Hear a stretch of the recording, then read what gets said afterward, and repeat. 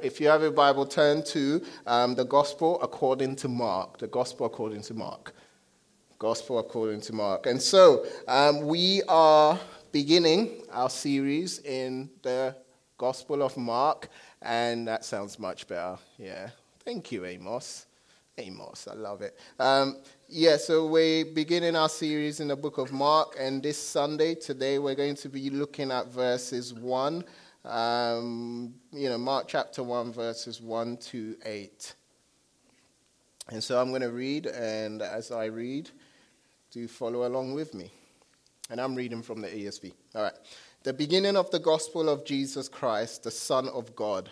As it is written in Isaiah the prophet, "Behold, I send my messenger before your face, who will prepare your way. The voice of one crying in the wilderness, prepare the way the Lord, make his paths straight." John appeared, baptizing in the wilderness and proclaiming a baptism of repentance for the forgiveness of sins. And all the country of Judea and all Jerusalem were going out to him and were being baptized by him in the river Jordan, confessing their sins. Now John was clothed with camel's hair and wore a leather belt around his waist and ate locusts and wild. Is that how you pronounce it? Locusts or locusts? Locusts. Locusts. Okay, just wanted to make sure. Maybe I should have done my research before I came. All right, verse 7. And he preached, saying, "After me comes he who is mightier than I, the strap of whose sandals I'm not worthy to stoop down and untie. I have baptized you with water, but he will baptize you with the Holy Spirit." All right, pray with me. Father, it's all about Jesus. Nothing but the blood of Jesus is what makes us whole. Nothing but the blood of Jesus, the death, the life, the death, and the resurrection of Jesus is what has enabled us to gather here. It's amazing. I'm always amazed by how many of us, we're all from different backgrounds and different places. And yet we are here this morning, united as one, because of the finished work of Jesus Christ. And so as we begin this series in Mark, may you help us not only understand, but help us to know Jesus more. And as we know Jesus more, may we have this unwavering desire for his life to be lived in us and through us. And in his name we pray. Amen. Thankfully, I've never been in a fire. Okay, the closest I got to being in a fire was recently when my family and I were doing a barbecue at our home, all right? And I had been doing my thing on my grill. You know, dads and men, we just love our grilling and doing my thing, enjoying myself, cooking up some chicken. Wife is smelling it. Whole neighborhood is smelling it. Everything's smelling good. Everything's looking good. Nothing burnt, nothing charred, nothing like that. Just amazing barbecue. I'm done. Take the meat off. I go place it in the kitchen. My wife begins to prepare the table. I go to my grill just to scrape off some of it. We do that, okay? And so that happens. I go to sit to eat, and I hear some burning noise. And I'm like, what is happening? I walk out, and I see our fence, which is kind of close to where my grill is, right? It's on fire, and it's burning. And if you've ever seen a fire at that particular, you just panic. You just don't know what to do. And the first thing I thought to do was not to get my hose and turn on the water, but run in the kitchen and get a saucepan, right?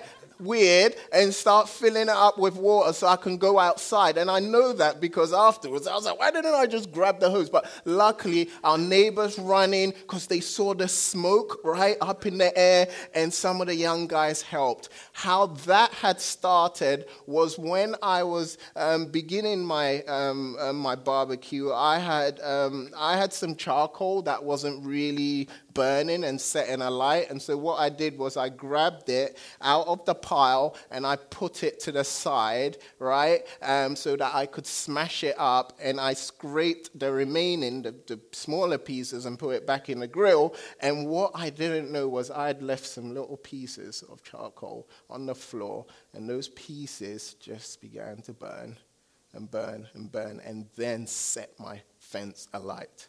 Okay?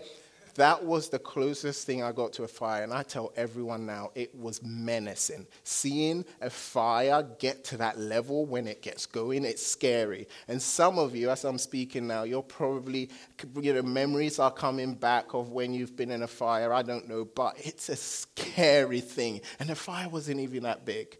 Okay? It wasn't even that big. In life, throughout life, we've heard on the news, we've heard from people that, people have been in fires, right? And it's a crazy thing. London burnt down many years ago, and I'm sure that experience for a lot of the Londoners was insane. And if fire gets going, it's a menacing thing. It's crazy. But in the year AD 64, okay, a large part of a particular city was set alight. It was the city of Rome, right, which was the heart of the Roman Empire, and 80% of the city was devastated by fire. At the time, the Emperor Nero, who is perhaps the most infamous of all Roman emperors, was in power. And what he did was he needed someone to blame for it because they couldn't figure out who had caused the fire in the first place. And so what he did was, I'm going to blame Christians. I'm going to blame Christians for the fire that devastated and nearly destroyed Rome. He then ordered his military personnel to search the city and capture every Christian they could find. So followers of Jesus then became subject to ill treatment in Rome at the time. In public displays of persecution, Christians were dipped in gasoline and set on fire. Also, what had happened was Christians were clothed in skins of wild animals so that they could be attacked by wild dogs. And Christians were also forced into the Colosseum as food for lions. And all of this was entertainment for Roman citizens. It was around the year AD 65, in the immediate aftermath of the Great Fire, that the first written record of the life of Jesus Christ was published. And this is it, the Gospel of Mark. The early recipients of this account were Christians suffering persecution in Rome. And through this written account, they were reminded of who Jesus was and how they're to be committed to him even under intense persecution. The Gospel of Mark is a book in the Bible all about the life and times of Jesus. It is one of the first accounts dedicated to the life of Jesus. The author is a scribe named Mark, also known as John Mark. He was an assistant of Paul and Barnabas early in their missionary journeys. It was one, right, this Gospel Mark is one of 4 books dedicated just to the life of Jesus. The other 3, known as the Gospels, according to Matthew, Luke, and John. And they all aim to communicate what? They all aim to communicate who Jesus was and what he did. And guess what? As you read, and most of you are familiar with the Gospels, they're all different. They all have a different emphasis. Okay? Jeremy Treat, who was my pastor during my time in LA, puts it this way, puts it brilliantly. He says, the Gospel writers are painting portraits of Jesus with each emphasizing different aspects of his identity and his mission, right? So Matthew was written primarily to a Jewish audience, so Matthew as a gospel focuses on Jesus' fulfillment of Old Testament promises. Luke was written to non-Jews, that is Gentiles, right? And Luke aims to show that Jesus is the Savior of the world. And John which is written to the Greek community, aims to make clear to them that Jesus is the divine word who holds all things together. And Mark, which is the first of all four Gospels, right, is the shortest in length. It's fast-paced, and we know that to be true because last week we read the first 8 chapters of Mark, and it was an awesome experience. It's fast-paced, and what's interesting about it is filled with little teaching that Jesus taught and lots of action. And so as you read, you'll notice the word immediately, right? Or in some translations, it says straight away. And this word appears 42 times. You see it all the time. Immediately, Jesus said this. Immediately, Jesus went here. Immediately, Jesus did this. It's over and over again. As you read Mark, it has a sense of urgency. Mark has put together a life-changing book about the person and work of Jesus and the call for us to follow him. Jesus does not, listen carefully, does not only save us from our sins, he makes us his followers. And it is my hope that as we dedicate our Sunday gatherings and midweek small groups, studying the life of Jesus in the book of Mark, we'll not only know Jesus more, right? We want to know Jesus more, but we will become dedicated to him. And as we're dedicated to him, we'll witness again and again his life lived in us and through our life. With that said, let's look at the very first sentence of Mark's gospel. Look at it. Mark chapter 1, verse 1. It says, the beginning of the gospel of Jesus Christ, the Son of God. Right? It's easy as Christians to read a sentence like this and quickly move from it without taking the time to consider its significance. We can be so familiar with sayings like this, it decreases in value. It does. And we all know that term, familiarity breeds what? Right? It happens all the time. I remember when my wife and I in 2010, we arrived in Southern California. And as we drove out of the airport, we were wowed by what? We were wowed by the palm trees, right? And we were just looking up the palm trees, just amazed at how tall and how unique and different they are. The other day I was talking to someone and I was like, man, palm trees are so familiar to me, I just don't even notice them no more, right? And I'm sure that is most of your experience. And this is what we kind of do with sentences like this and verses like this. They become so familiar to us, we actually don't take the time to reflect on them and consider how impactful they should be in our life. This very first sentence of Mark's gospel is more than an introductory statement.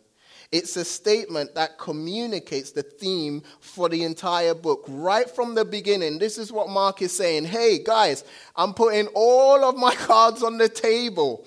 I'm not trying to be all mysterious about this book and about where I'm going. No, I want to make it crystal clear that this book, this document you're holding and we're going to be studying right here is all about the gospel of Jesus Christ, the Son of God. To a Jew, okay, if you were to speak to a devout Jew today, right, and read them that passage and explain to them what it means, right, this statement will be highly controversial. Most devout Jews disagree with the meaning of this statement. And if understood properly, right, the majority of your friends, the people you work with and the people you live near would also disagree with this statement, if understood. Why is that? This is why. The word Christ here is not Jesus' last name. It's a title like president or prime minister. It's the title for the long-awaited king of Israel. The Old Testament, right, which is an amazing historical book, if you read it contains many promises about a king, right, who would one day arrive and have victory over Israel's enemies, ushering in a new age of peace and prosperity for the people of Israel. But Mark doesn't only identify Jesus as the Christ, right?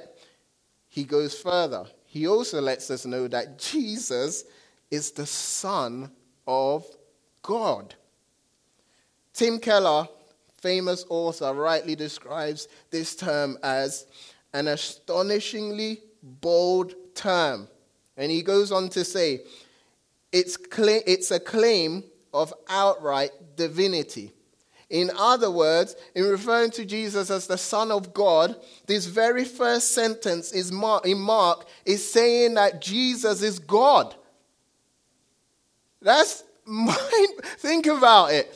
Jesus, most people agree, most historians agree, was a real and living person, right? Everything we've read, everything we're going to study about him, this is true eyewitness accounts of this historical figure.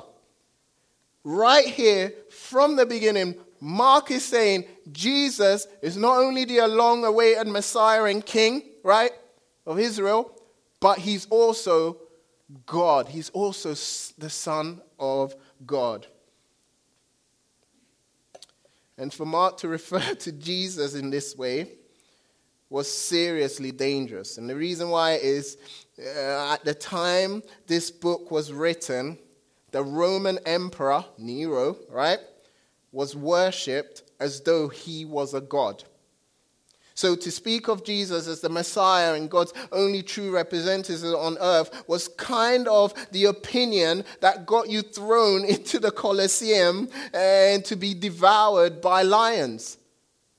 It was life-threatening to refer to Jesus as God's only as God in the flesh.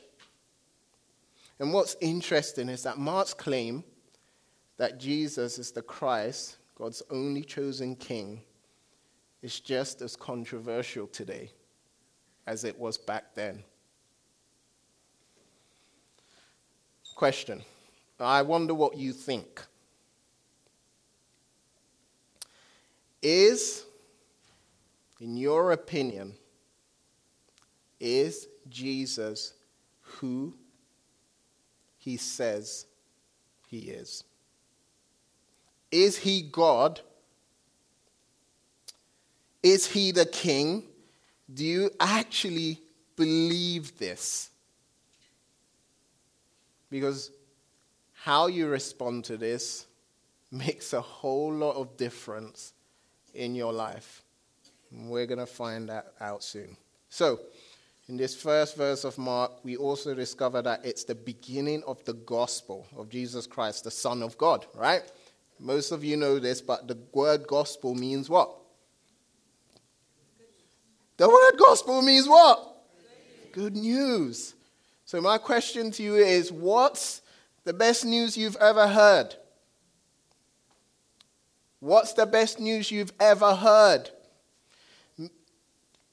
Maybe it was the news that after many months of looking for a job, you finally received a job offer. Or maybe the best news you've ever heard was from the doctor who informed you that you have fully recovered from a life-threatening illness. I don't know, but whatever the best news you've ever heard, here in this verse, the phrase good news speaks about news that is so good, it's life-changing, and it's talking about news that is better than the best news you've ever heard. And this news, guess what? It's all about Jesus.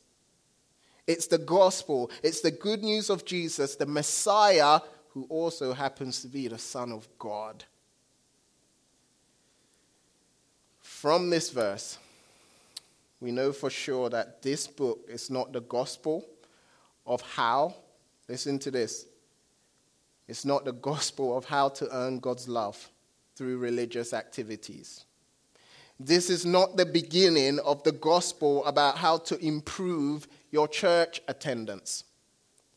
This is not the beginning of the good news about how to pray and read your Bible more.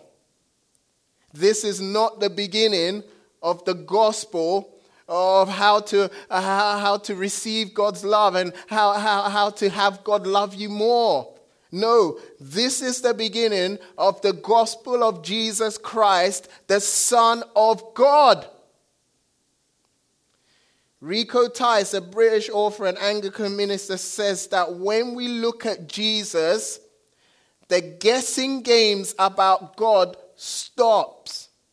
The God of the Bible is not someone we dream up and come up with based on our own imagination. No, he goes on to say, God has revealed himself to us.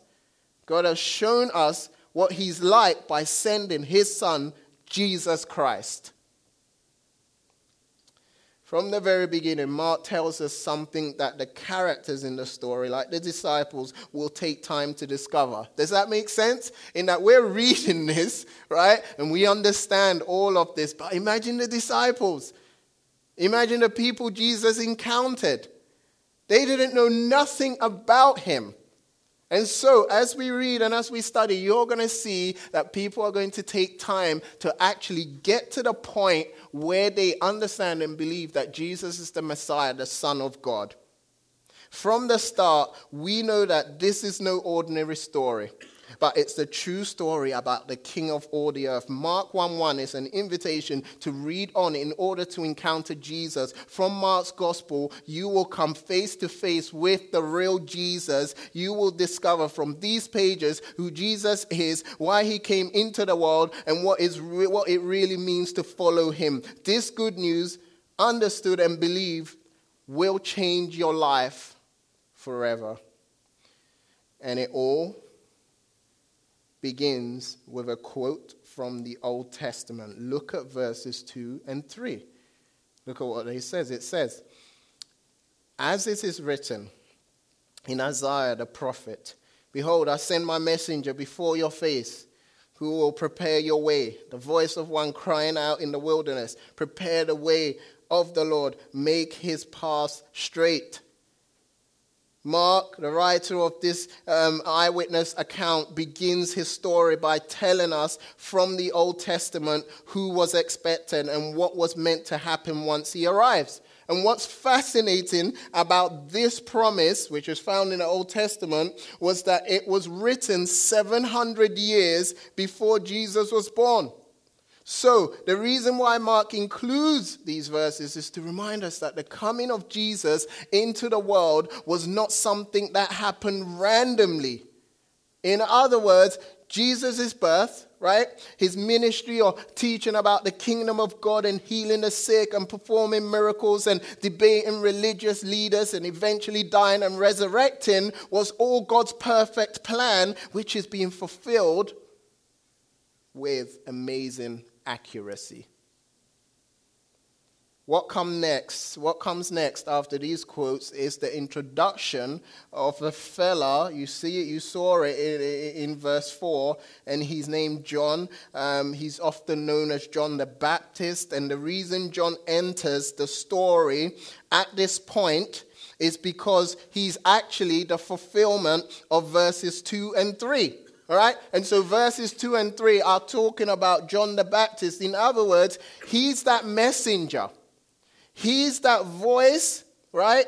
Calling out in the wilderness, prepare the way for the Lord. John was getting people ready for the coming of Jesus. And the primary way he prepared people for the arrival of Jesus was proclaiming and practicing, look at it in verse 4, proclaiming and practicing a baptism of repentance for the forgiveness of sins.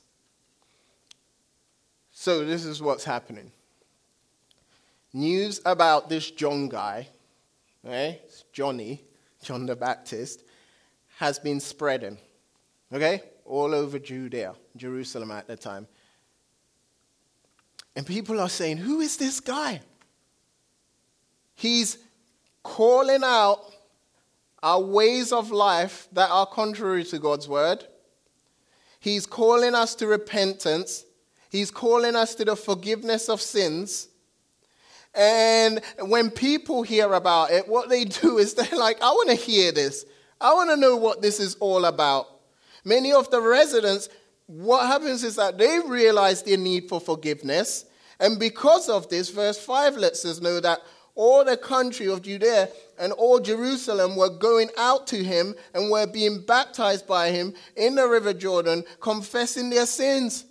Many people traveled many miles on foot so that they can meet this John the Baptist guy and hear his message and get baptized by him. And so the question is, we know a little bit about John. We know that he was talked about many years before he arrived on the scene. We know what he's doing and what he's proclaiming, but who is he? Is there any more information about this guy? Look at verse 6.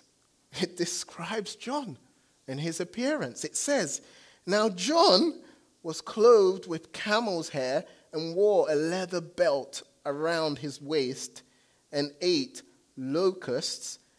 I pronounced that right, didn't I? Good, thank you. Locusts and wild honey. Not the kind of description, be honest, you would expect. Think about it, right?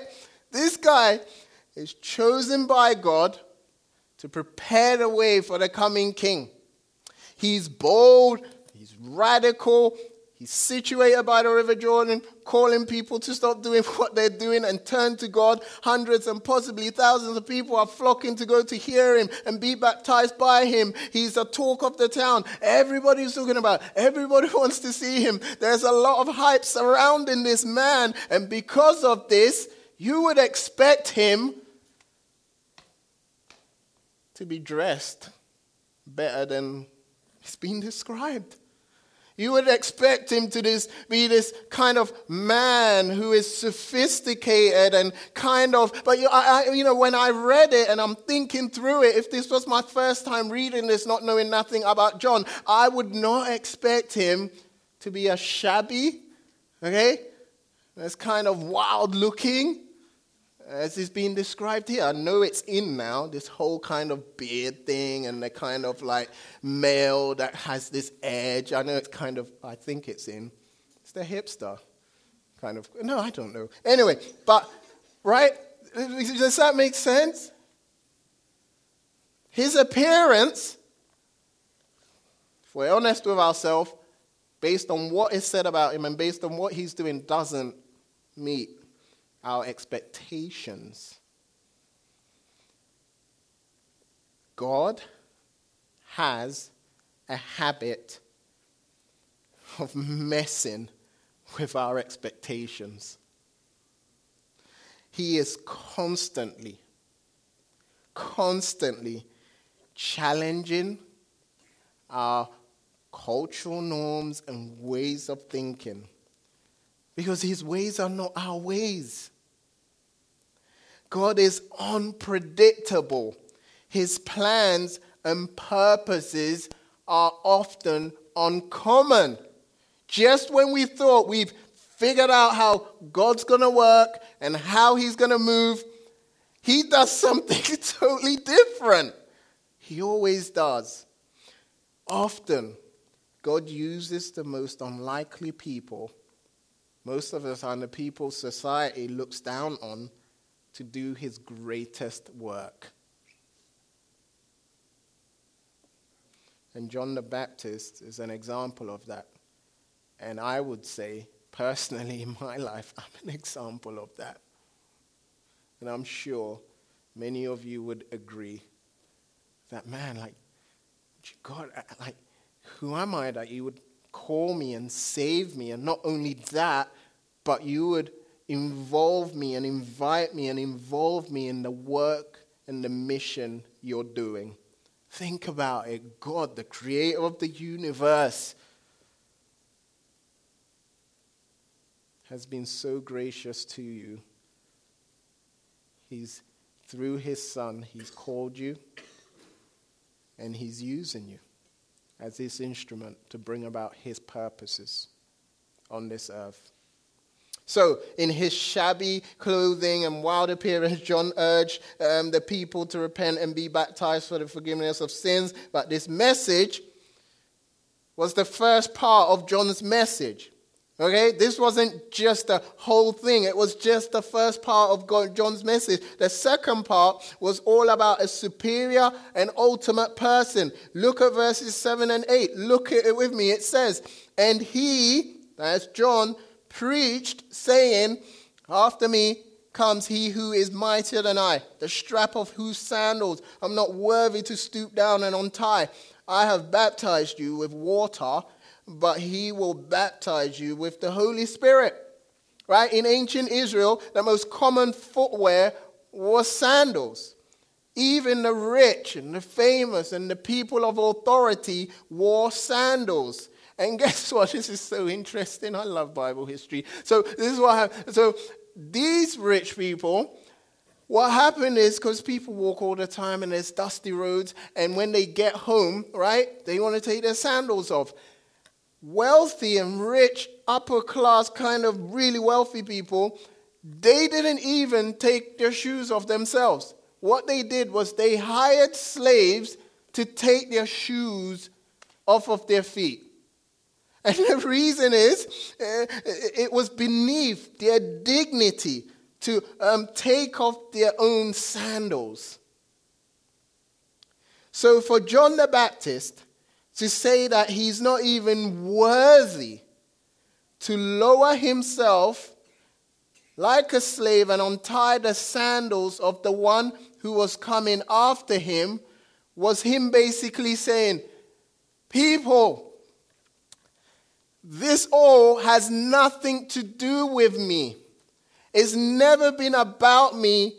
Don't get excited about me. Rather, get pumped and excited about the Messiah, the one who is the Son of God. Yes, I may baptize you with water, and I have, some kind of convicting words to say and all of those things. But guess what? My baptism's only by water, but he will baptize you with the Holy Spirit. So John is saying, compare me with this guy that is coming, right? If you compare me to me, I am nothing compared to the one I'm preparing you guys to encounter. John's baptism of water was a sign of being washed clean, of being cleansed, forgiveness of sins. That's what it signified. So what it means is that when an individual was lowered into the water, it was a symbol of dying to their old way of living. And when they were lifted out of the water, it was a symbol of being raised to new life. That is what it expressed and symbolized. But what John knew was that when Jesus appeared, he would offer them and us so much more. So much more. Jesus would baptize with the Holy Spirit, which is an extraordinary, right? The baptism of the Holy Spirit is an extraordinary act by God that brings ordinary people like you and I into a right relationship with God. And so, if you're here and you're a Christian, when you were saved, what was happening was you were being baptized by the Holy Spirit. And what that means is that it was God's extraordinary, miraculous, supernatural act that brought you into a right relationship with God. In other words, what John means by Jesus' baptism of the Holy Spirit is that Jesus will not only provide forgiveness of sins to all those who place their trust in him, but he will also fill them with God's Spirit, who will radically transform their lives and empower them to live the life God has called them to live. If you're here and you know you're not the person you ought to be, let alone the person God wants you to be, this is the best and most remarkable news you can ever hear. It is good news that your sins can be forgiven and that you can be empowered by God's Spirit to live the life God requires from you. The life of John the Baptist was all about shining a spotlight on Jesus Christ.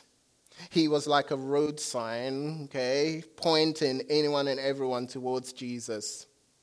And so my question to you is, like John the Baptist, our lives should be all about Jesus. It should. We are his humble servants who exist so that his life may be lived in and through our life. And so, as a believer, why do you do what you do? Do you view yourself as a humble servant of the Lord Jesus Christ whom you serve and live for? Or do you live life thinking it's all about you and what you want? As a Christian, it's all about Jesus. I'm sure you've had the experience of walking through the downtown of a city and being offered a leaflet which you refuse or take and then ignore because you don't think it will do you any good. Well, British newspaper, haven't read it in a long time, it's called the Evening Standard, once conducted an experiment. They got a man to stand outside Oxford Circus. Oxford Circus is one of the most busiest train stations. All right, got this man to stand outside Oxford Circus station in central London, and what he was doing was handing out leaflets. On the leaflet was the free offer of £5, $5. And for just bringing the leaflet back to the man, you would receive £5. Hordes of people passed him, and in 3 hours, only 11 came back for their £5. People assumed they knew what he was handing out and that it would do them no good, so they didn't bother to take it or read it.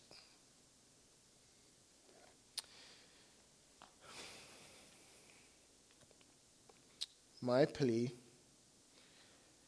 is that if you're here and you're yet to dedicate and surrender your life to Jesus, my prayer, my plea, our hope is that you'll not make the same mistake with Jesus.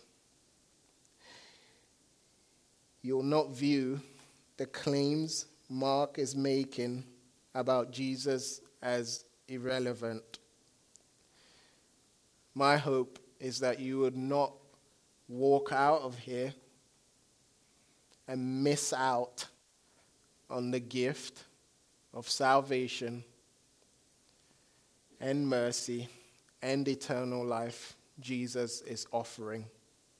My hope is that you would wholeheartedly believe in Jesus so that through his perfect life, through his death by crucifixion and subsequent resurrection from the grave, you'll receive the gift of forgiveness and right relationship with God.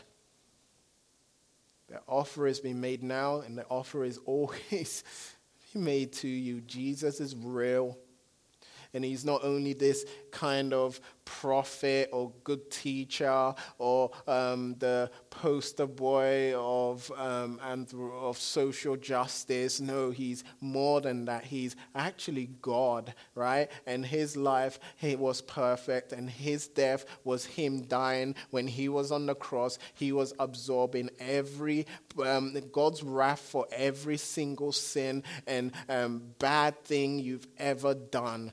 That was what Jesus was doing on that cross. And guess what? The grave, death couldn't hold him down. And 3 days later, he rose from the grave, conquering Satan, right? Conquering sin, right? And conquering all of these things that we struggle with. And so Jesus is real. Jesus' death is absolutely life-changing. And if you're here and you're not yet wholeheartedly, and I'm not talking about an emotional experience, I'm talking about wholeheartedly, said, Jesus, I want you to be my king. Because that's who he is. He is king. Jesus, I want you to be the king of my life, and I want to live for you. For those who are Christians, lifelong learners of Jesus, notice again, okay, quickly before we close, what it says in verse 1. It says, the beginning. Okay? Let's not miss out.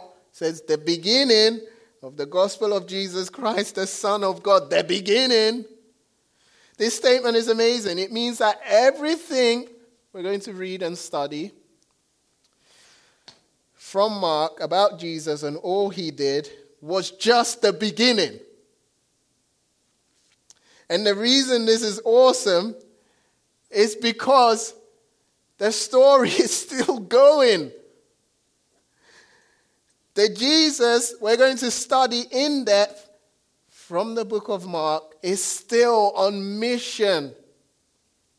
He's still saving the lost.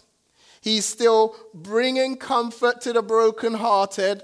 He's still bringing hope to the hopeless. Jesus is still on mission. And he's on mission through his church. His life is being lived in and through the lives of you and I and every one of his followers. It's all about Jesus. And he is real and he is at work. And when it's all about Jesus, you don't need anyone else or anything else to bring you satisfaction. He alone is worthy. And he alone is King of Kings. And he alone can absolutely change your life in an incredible way for better. The beginning of the gospel of Jesus Christ, the Son of God. Pray with me.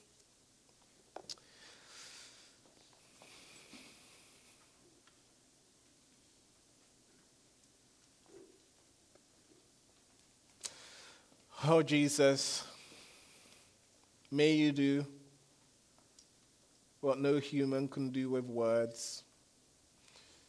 May you do what no church can do through their gathering on a Sunday. May you bring about a desire for you and a delight in you in the hearts and minds of everyone here. May your Holy Spirit